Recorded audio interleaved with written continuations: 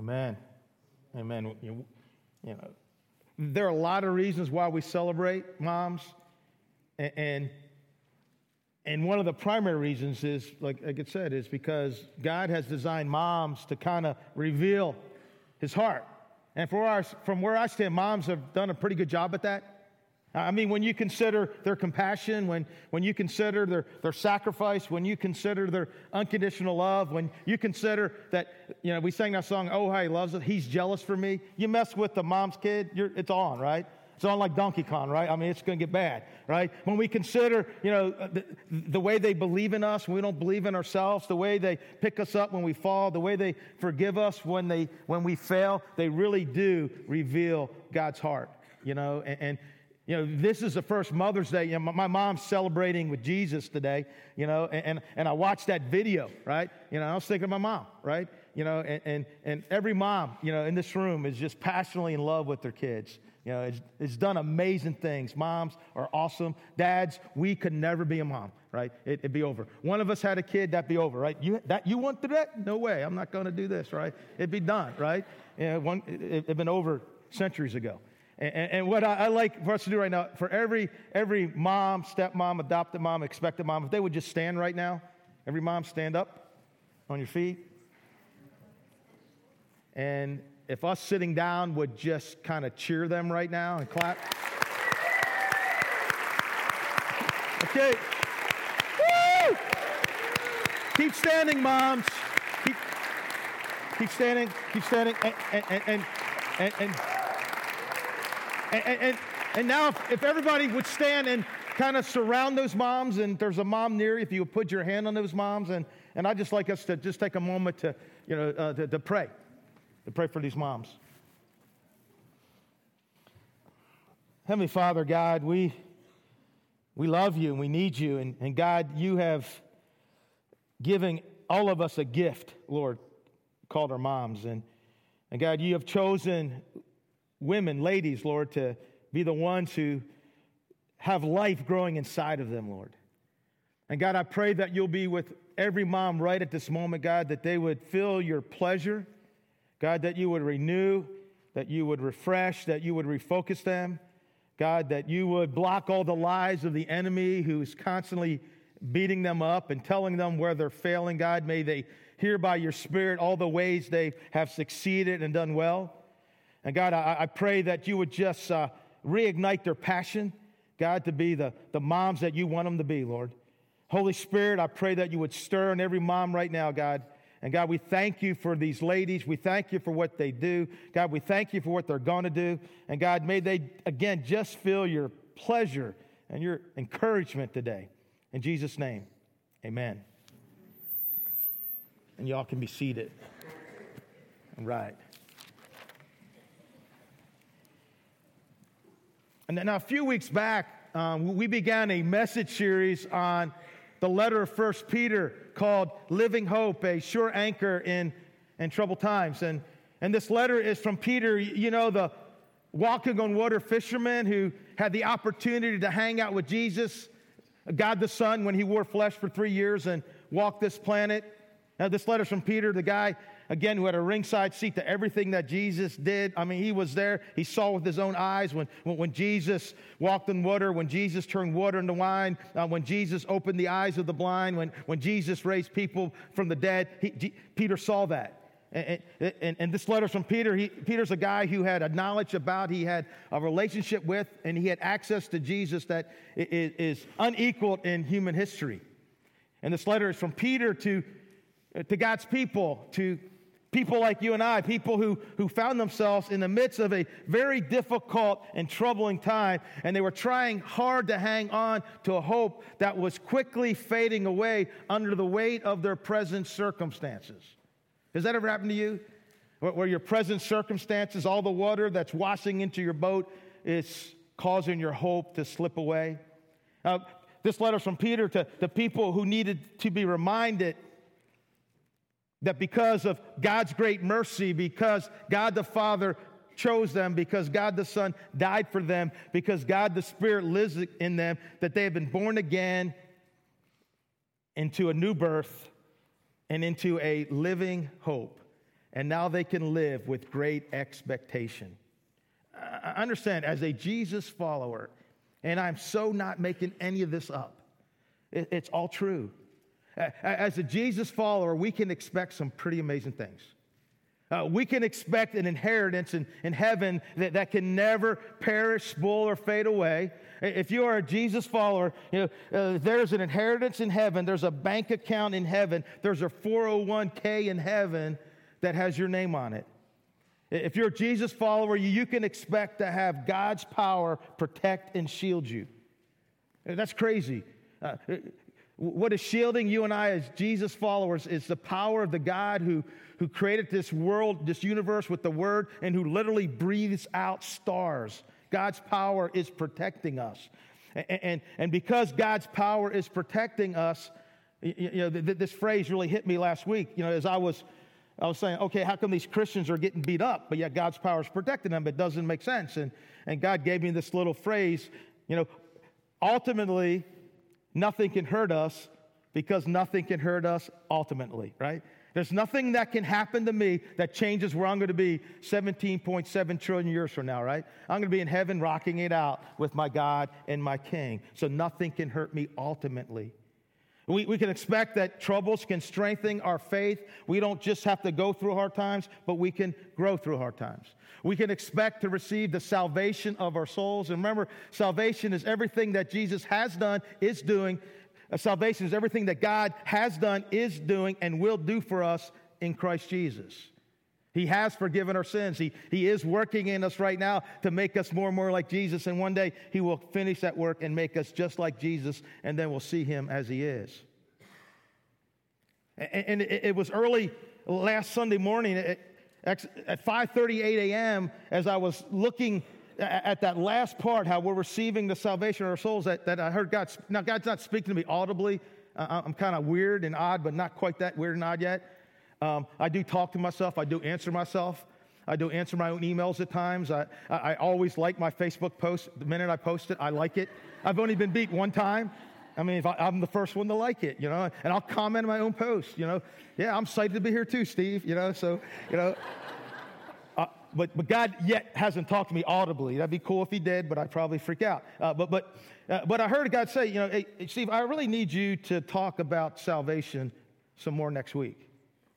Because my people, including you, do not fully appreciate and are constantly underestimating the power of my amazing grace and the magnitude of the salvation that is theirs because of my Son. And I was like, but God, next Sunday is Mother's Day, and I'm already planning on talking about Hannah. And God was like, yeah, I know it's Mother's Day.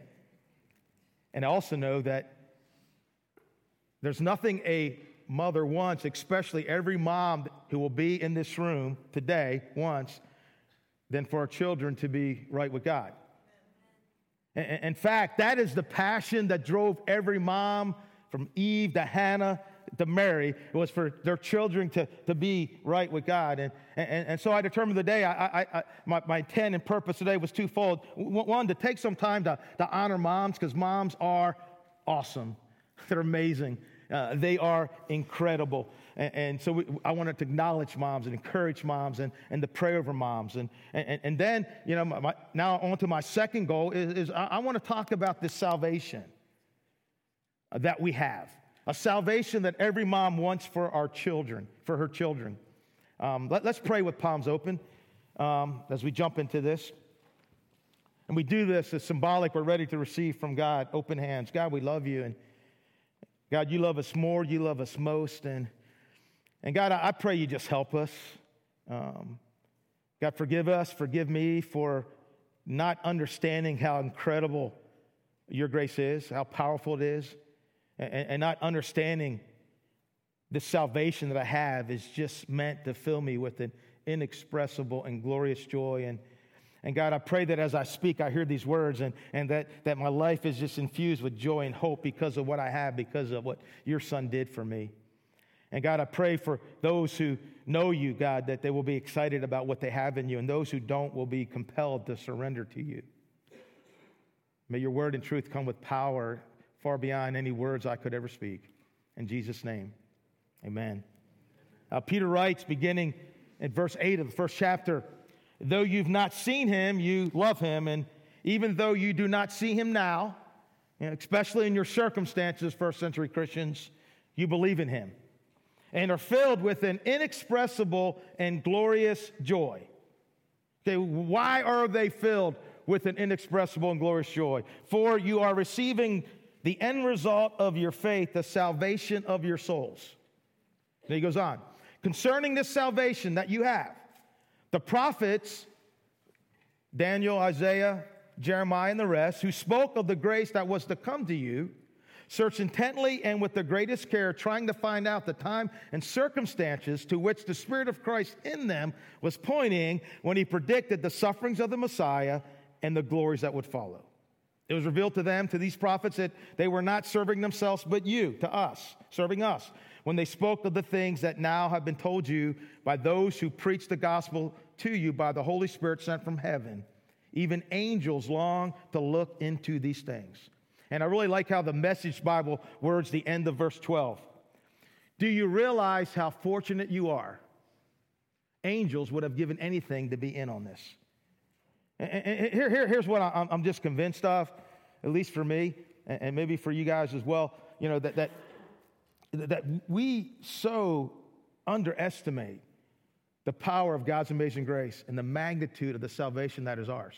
And what Peter is saying, hey, do you realize, he says angels, these guys who are there at the beginning of time, these guys who hang out with God the Father, God in the Spirit, these angels who are living in the place John writes about in Revelation, these angels are like, I wish I could experience what John and Julie and Dan and Pam get to experience every day. And Peter said, and not only the angels are fired up about it, but Isaiah and David and Daniel and Ezekiel and Jeremiah, all the Old Testament prophets, they're like, man, we're writing about this stuff.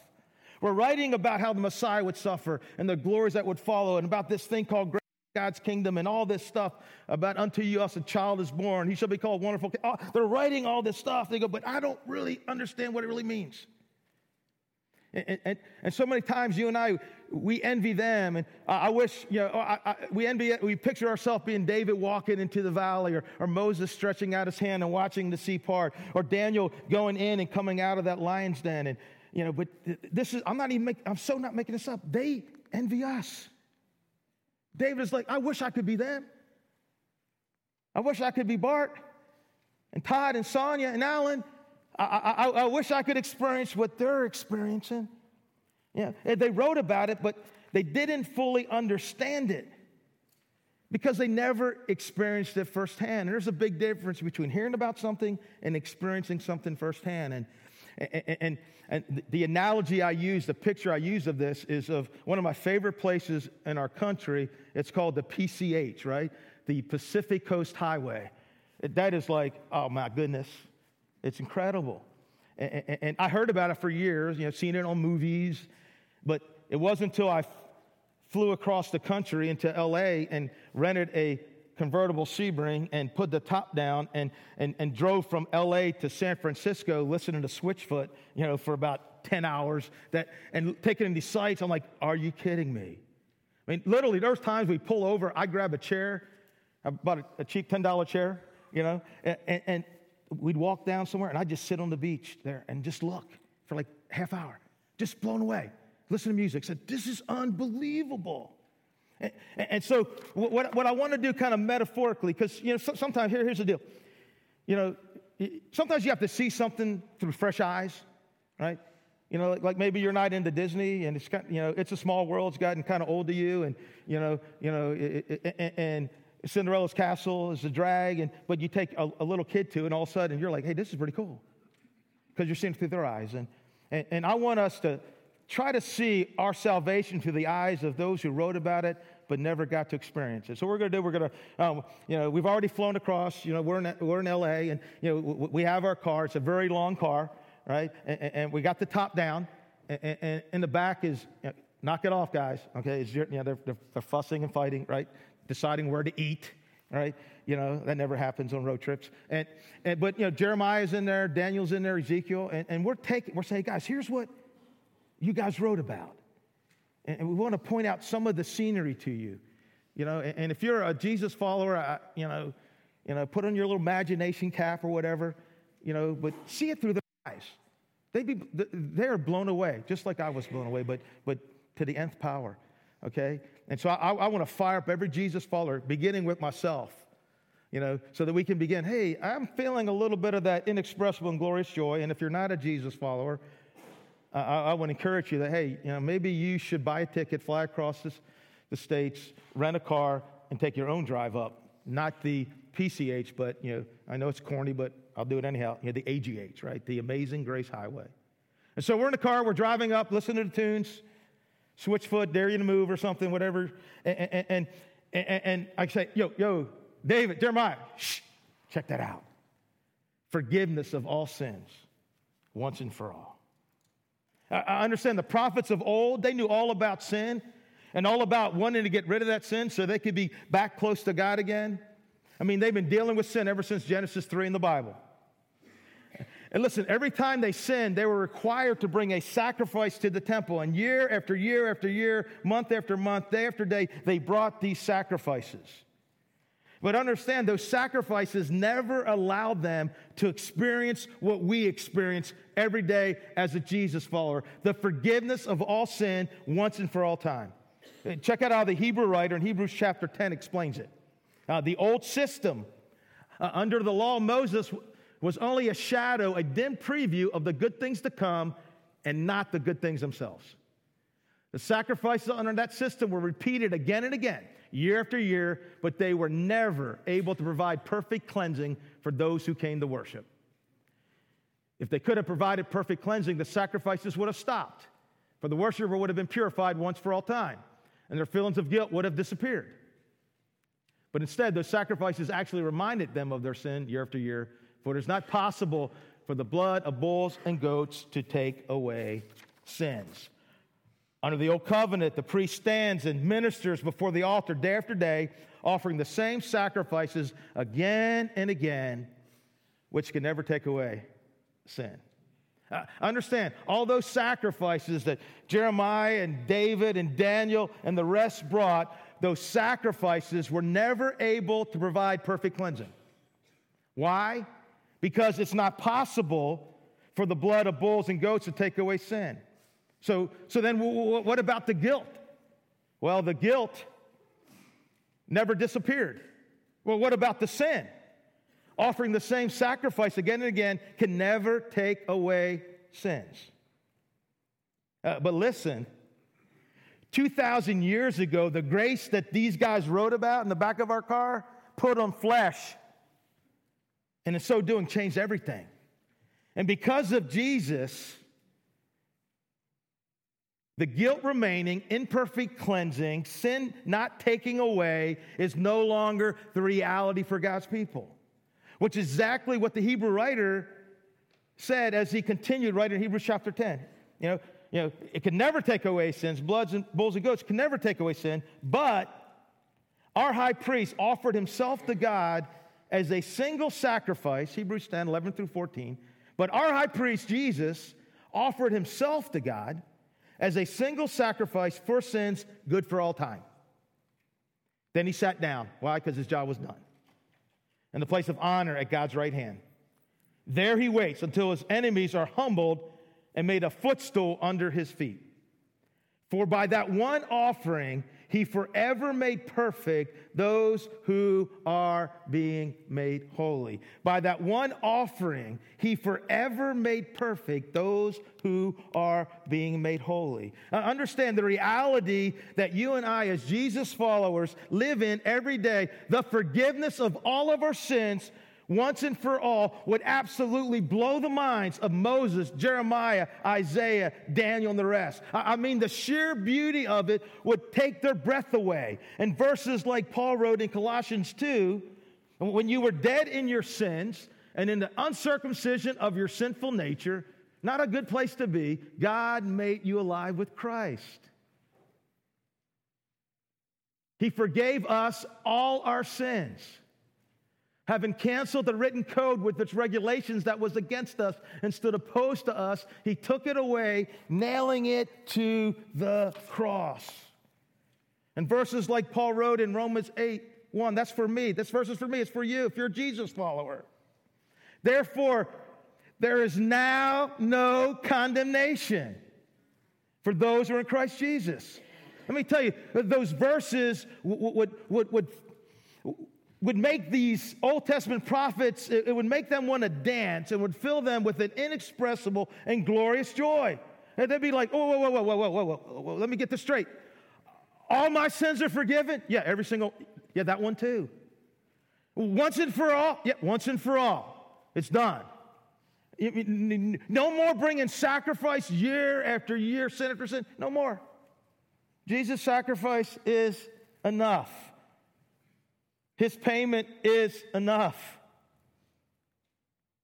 It is finished. I think Peter's right. We don't realize how fortunate we are to live in God's amazing grace. We have forgiveness of all our sins once and for all. He paid the debt, not us. Let that sink in. As we continue to drive, Jeremiah, Ezekiel, check this out. You're going to love this one.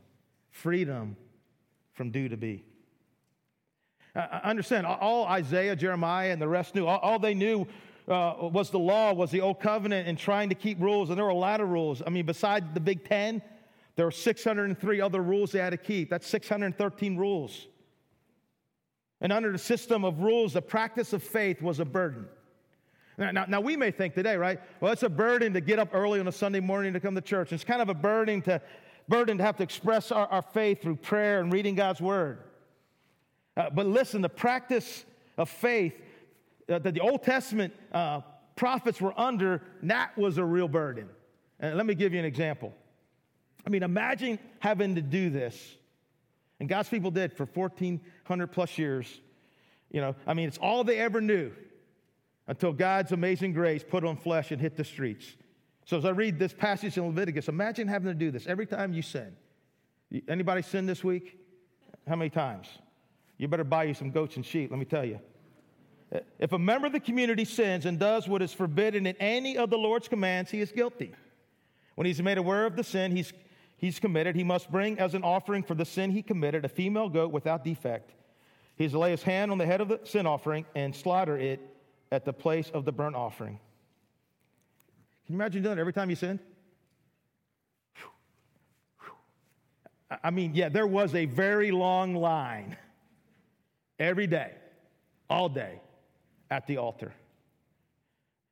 Again, under the system of rules, the practice of faith was a burden. And it was even worse. You know what was worse about it? It didn't work. Romans 3:20 puts it this way. Calm down, Jeremiah. For no one can ever be made right in God's sight by doing what his law commands. For the more we know God's law, the clearer it becomes that we aren't obeying it.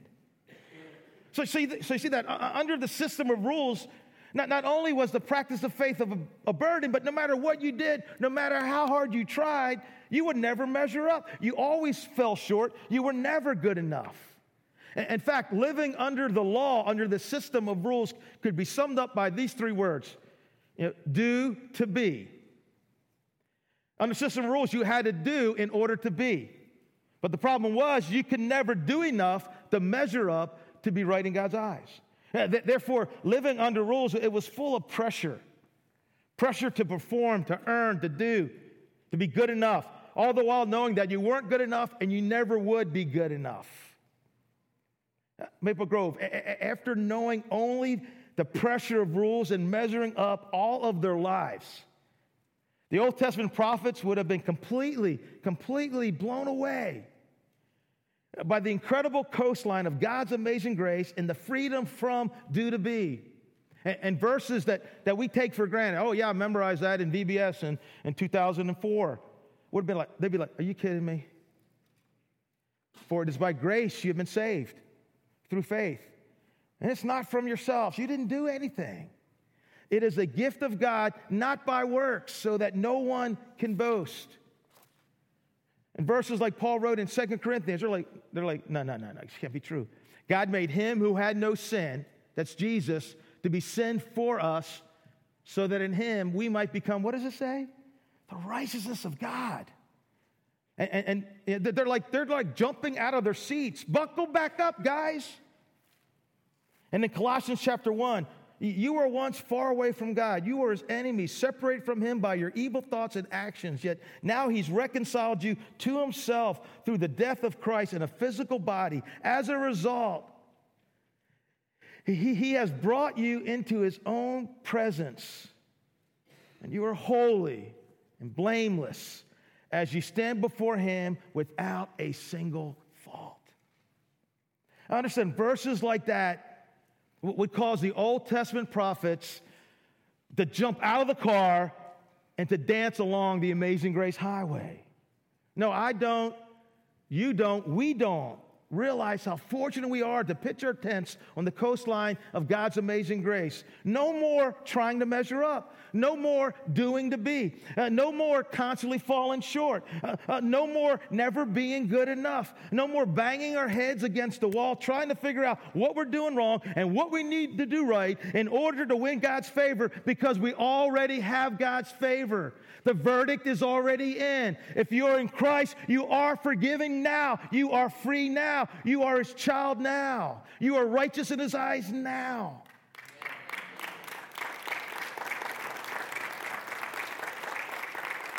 See, we live under a new and better covenant, and under grace, this is, under grace, we don't live for our salvation, We don't live for our salvation, we live from our salvation. Big difference. We live from who we are, not trying to do something to become somebody. See, we're already right in God's eyes, and we live from that.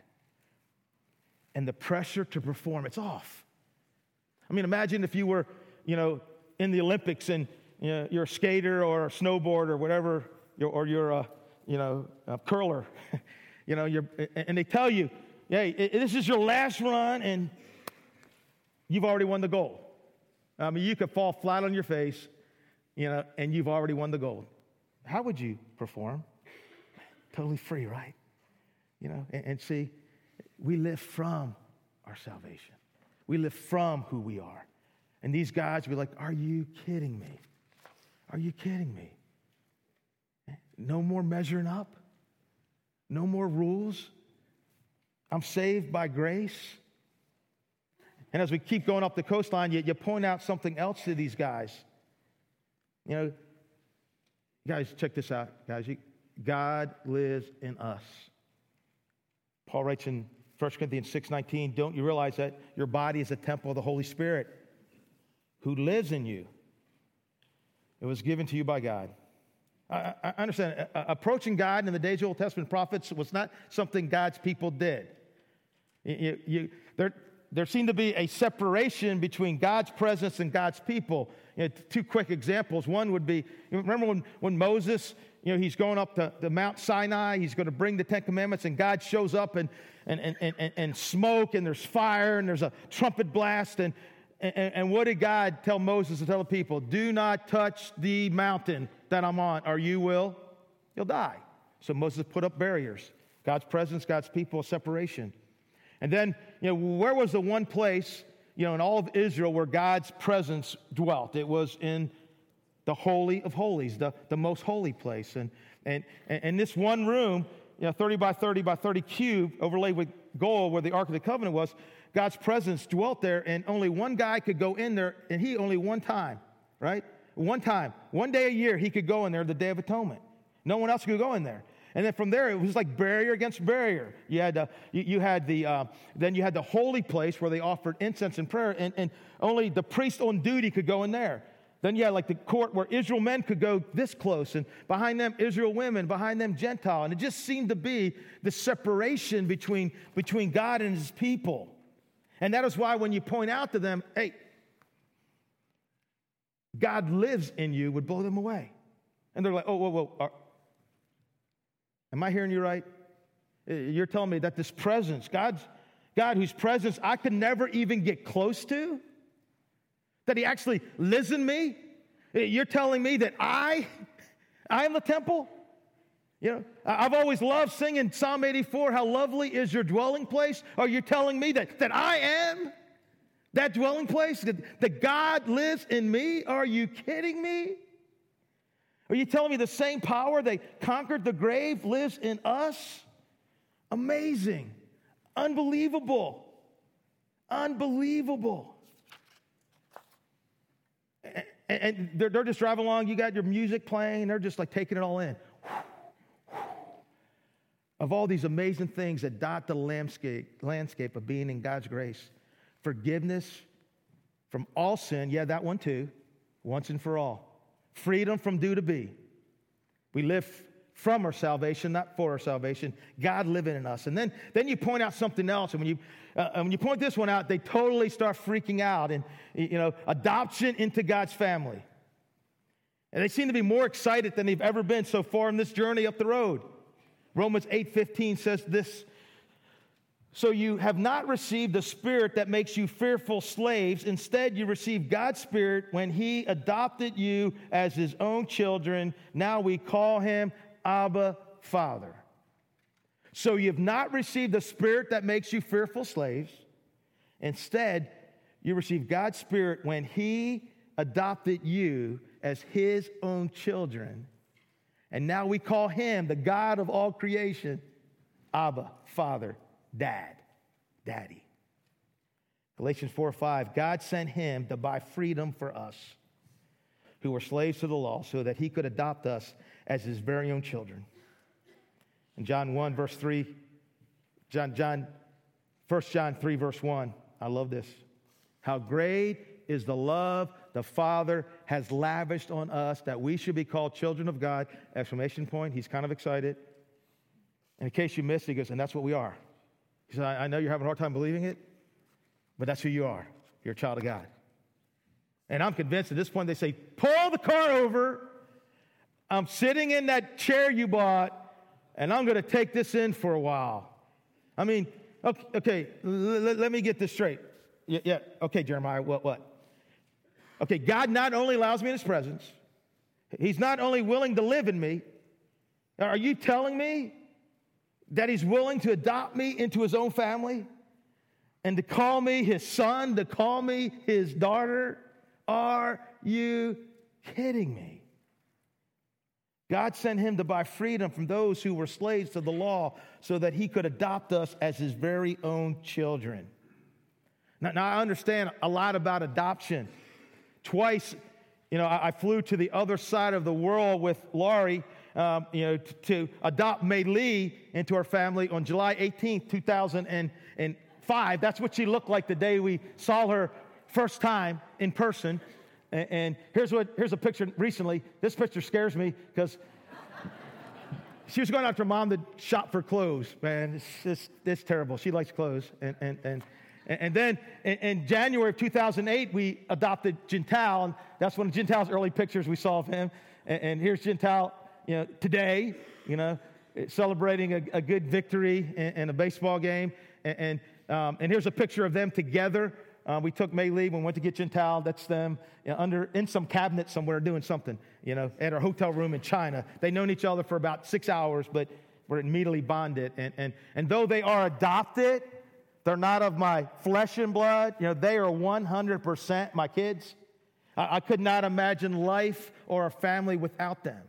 You see, adoption, it's a huge thing, and it involves tremendous cost and great love and a powerful choice. Amen? I know these people, they're agreeing with me right there. And think about it. God didn't just fly across the country. He left heaven, right? And He put on flesh, and He paid a tremendous cost, the death of His Son, in order for you and I to be adopted into His family. And listen, there's something that would make adoption into God's family an almost unbelievable concept for the Old Testament prophets who lived in the Middle East, which is a shame-based society. See, in the Middle East, family's important, but something is more important than family. It is the honor of family. And that is why the worst thing anyone can do is to bring shame and dishonor to their family. One of my favorite cartoons is Mulan. I love Mulan, right? And when they come to get her dad, right, put him in the army, he's too old. She jumped, don't take my dad, take me, take someone else. You brought shame to me. You dishonored me, and you've dishonored our family. It's a Middle East custom or culture. It's part of who they are. And there was an extreme example of this several years back in Phoenix, Arizona. An 8-year-old girl from Liberia was lured into a shed by 4 boys aged 9 to 12 with the promise of candy. And once they got the little girl inside the shed, they took turns abusing her for hours. And neighbors heard the screams. The police came, and when they arrived, the boys took off. And when the father, the girl's nightmare hadn't been bad enough. When the father was there, and the police were there, and the caseworker was there, he looked at them. The father looked at them and said, "Take her. I don't want her anymore." Because in the father's eyes, she had brought shame and dishonor to her family. And I know that makes no sense to us. However, that was and is pretty much some of the mindset of much of the Middle East. And that's why, get this, that's why the concept of a holy and righteous God, adopting them, sinners, into his family would completely blow them away. I mean, I can hear Jeremiah saying from the back seat, hold on. I mean, you're telling me that this holy God that I saw in the temple, this holy God that when I saw him, I cried out that I am ruined, I'm a man of unclean lips, and I live among a people of unclean lips, and I've seen the holy God, the King of the world. Are you telling me that this God who even right now is surrounded by angels who are crying out, "Holy, holy, holy," is the Lord God Almighty, the whole earth is full of his glory? You're telling me that this holy, righteous, perfect God not only forgives me, not only frees me, not only wants to live in me, but has adopted me, a sinner, into his own family. And he's not in any way dishonored by who I am. Again, please don't minimize this.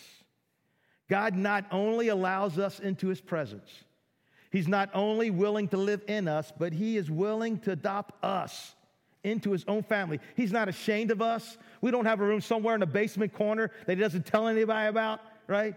I mean, our picture's right there in the refrigerator with everybody else, right next to Jesus' picture. Calling us his sons and his daughters. Are you kidding me? And maybe now you can understand the passion John had. When John said in 1 John, how great the love the Father has lavished on us, that we should be called children of God, exclamation point, and that is what we are. I mean, we're messed up, we're sinners, we're dirty, we fail, we fall, we have shame, and God says, I want them, I choose them. I want you. That's who you are. And John's like, I get they so hard for them to understand.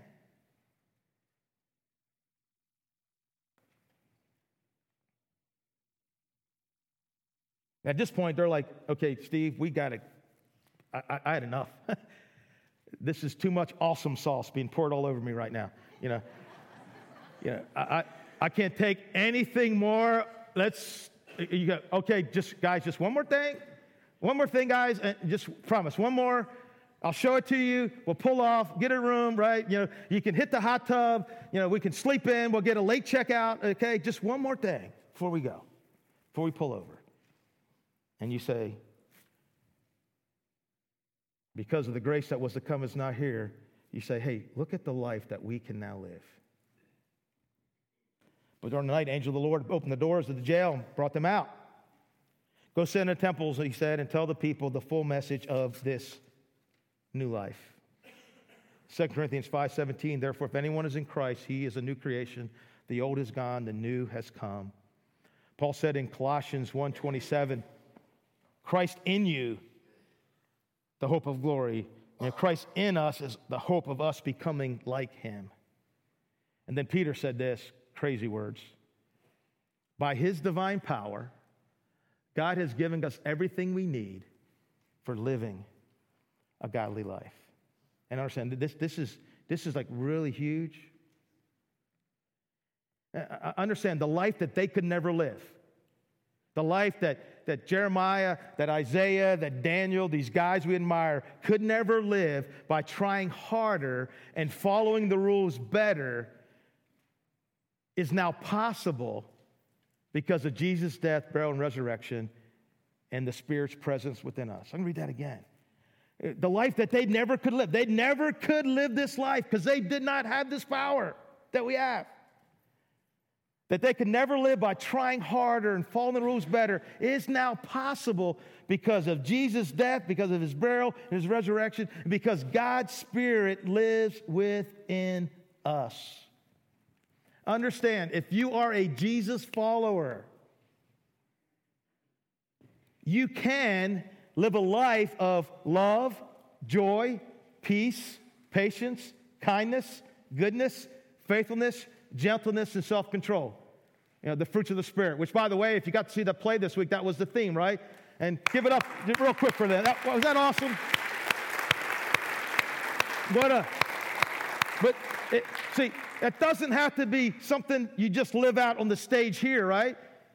Because of Jesus' death, burial, and resurrection, and God's Spirit in us, we can live that out. Love, joy, peace, patience, and the rest out in the stage of life every day, in our homes, where we work.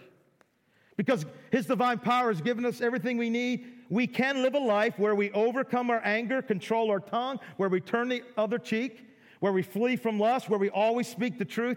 Because his divine power is giving us everything we need, we can live a life where we forgive those who hurt us, where we pray for those who persecute us, where we treat others the way that we want them to treat us.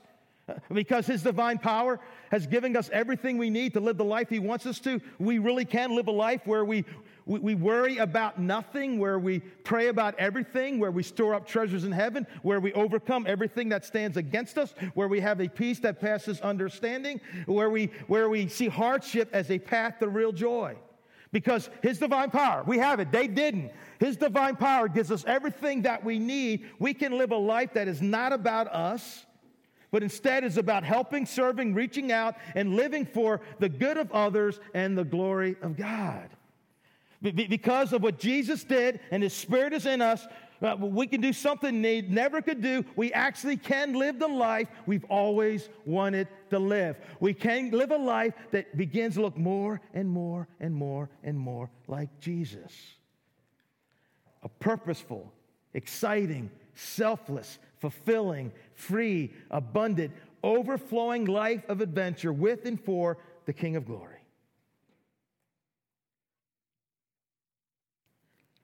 I made nothing up this morning. I probably undersold it.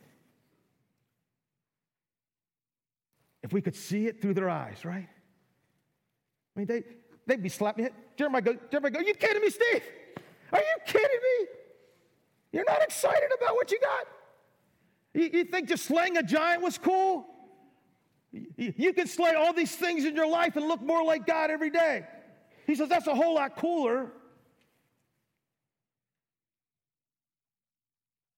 It just takes our breath away. The grace in which we now can stand. And we've only scratched the surface. We could talk all day about it, but we're going to move on next week to the next part in 1 Peter, chapter 1, verse 13, through chapter 2, verse 3. But here's how I want to wrap it up, you know. And again, my goal was, if you're a Jesus follower, Paul said, right, inexpressible and glorious joy. And I put on my Facebook, you know, what are a couple things that excite you about your salvation? And here's some of the things that people put on my Facebook wall. Obviously, I was one of the first to answer. Okay, I got to make sure I got one answer right. I mean, not right, but you know what I'm saying. Okay. That sounded wrong, didn't it? I didn't mean right. I mean right, like ride. Like, you know what I'm saying? We good? All right. Okay. What excites me about my salvation? What excites you about your salvation? Number one, you know, that my salvation is not about me trying to measure up. It's a free gift, grace. Exclamation point, exclamation point, exclamation point. Someone else wrote that it will only get better and better and better from here, and that this increasing betterness will go on forever. Okay?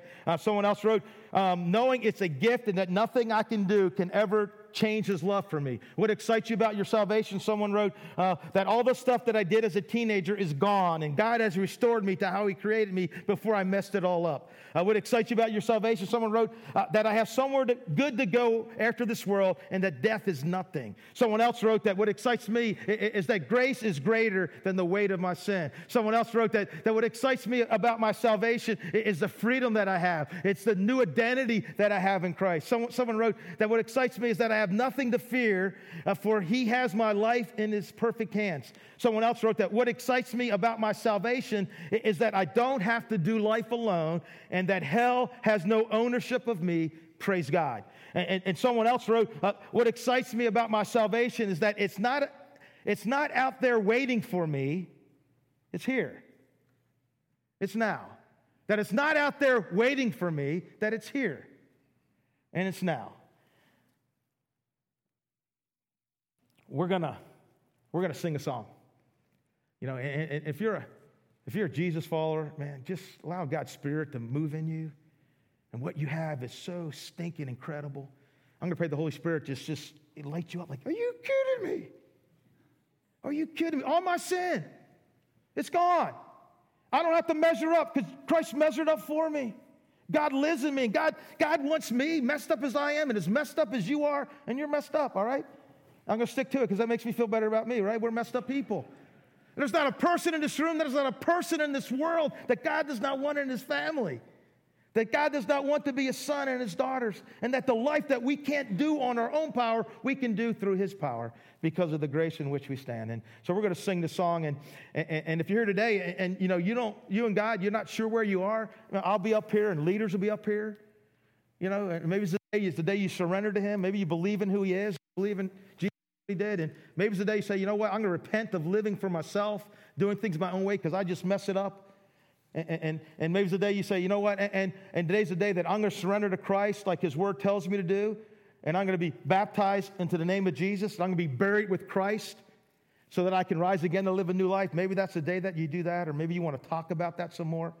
But we're going to sing this awesome, incredible song called This Grace in Which I Stand. I'm going to ask you guys to stand. I'm going to pray, and we're going to worship God like a bunch of saved people. Father God, we love you, and God, forgive me and forgive us, and especially me, God, for, Lord, you just given me the most incredible thing in the world, and thank you for helping me maybe in a small way to see it through the eyes of Jeremiah and Daniel and Isaiah, who are just totally freaking out and blown away what I have every day, the way I get to live, the things I get to experience. And God, we praise you and we thank you for your grace. In Jesus' name we pray. Amen.